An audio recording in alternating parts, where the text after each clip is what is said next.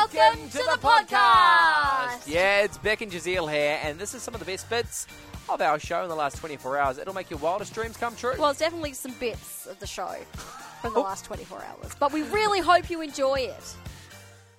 Did you know that in the past 14 years, there's been a 72% increase in the rates of depression in Australia's young adults?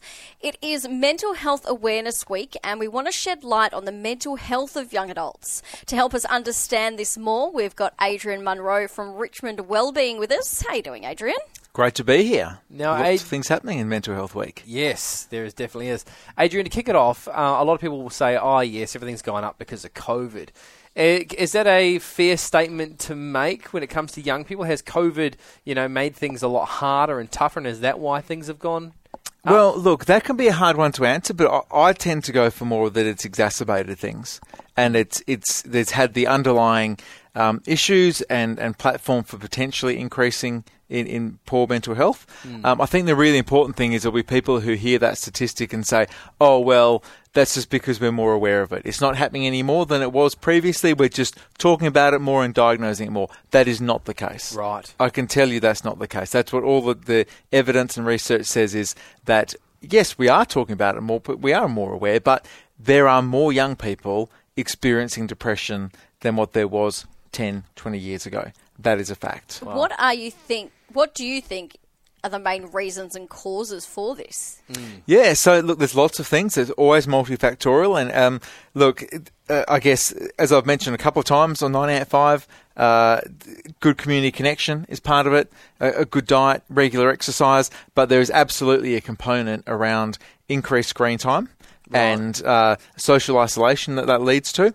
Also, blue light on screens makes it harder to sleep, and humans need to sleep and have good quality sleep in order to be physically and mentally healthy. And if you look at young children, watching lots of time on their screens without any controls from parents, it promotes social isolation. It promotes this life on screens that is not real and these unrealistic expectations, and then impacts their sleep. So there's absolutely evidence that across the board, these are key things impacting the mental health of our young people.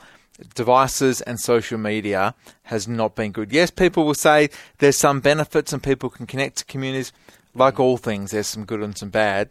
It needs to be in moderation. It needs to be balanced. Do you have any of those stats on mind right now of screen time equals depression or vice versa? How much screen time is too much?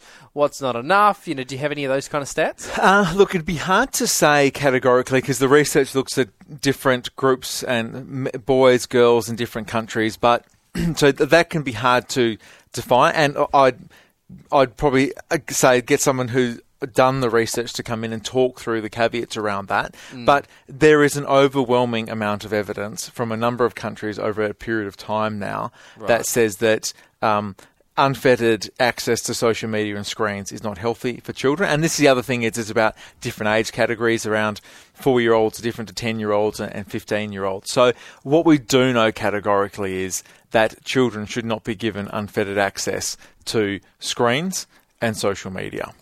Now, if we are worried about our kids, if we think that they are having issues with self-esteem and depression, what are some steps we can take to help them? Yeah, so the first thing I'd say to most parents is, being a parent myself and speaking to other parents, if you're worried about your child, it's worth investigating that. The vast majority of times, I think parents have a pretty good sense of their children. So if you are worried about those things, the best thing to do to start is to say, okay, now I'm going to pursue this. If I'm concerned about the social media influences of the screen times, it's probably they may well be having too much. And I know when we say, oh, well, look, when I was a kid growing up in the 80s or 90s, it was different. And sometimes people say, yes, but times have changed.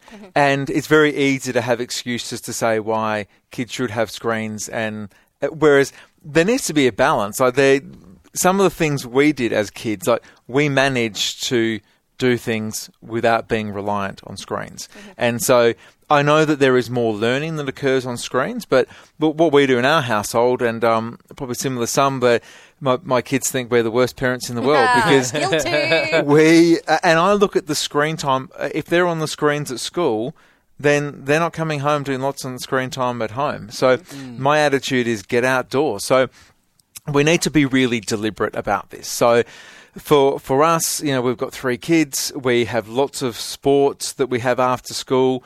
We've got a pool for the kids, then we've got a trampoline, we've got all the sporting things imaginable, and people come around our house and think, man, why you got so much sporting stuff? Well, because we're being intentional to get the kids outside.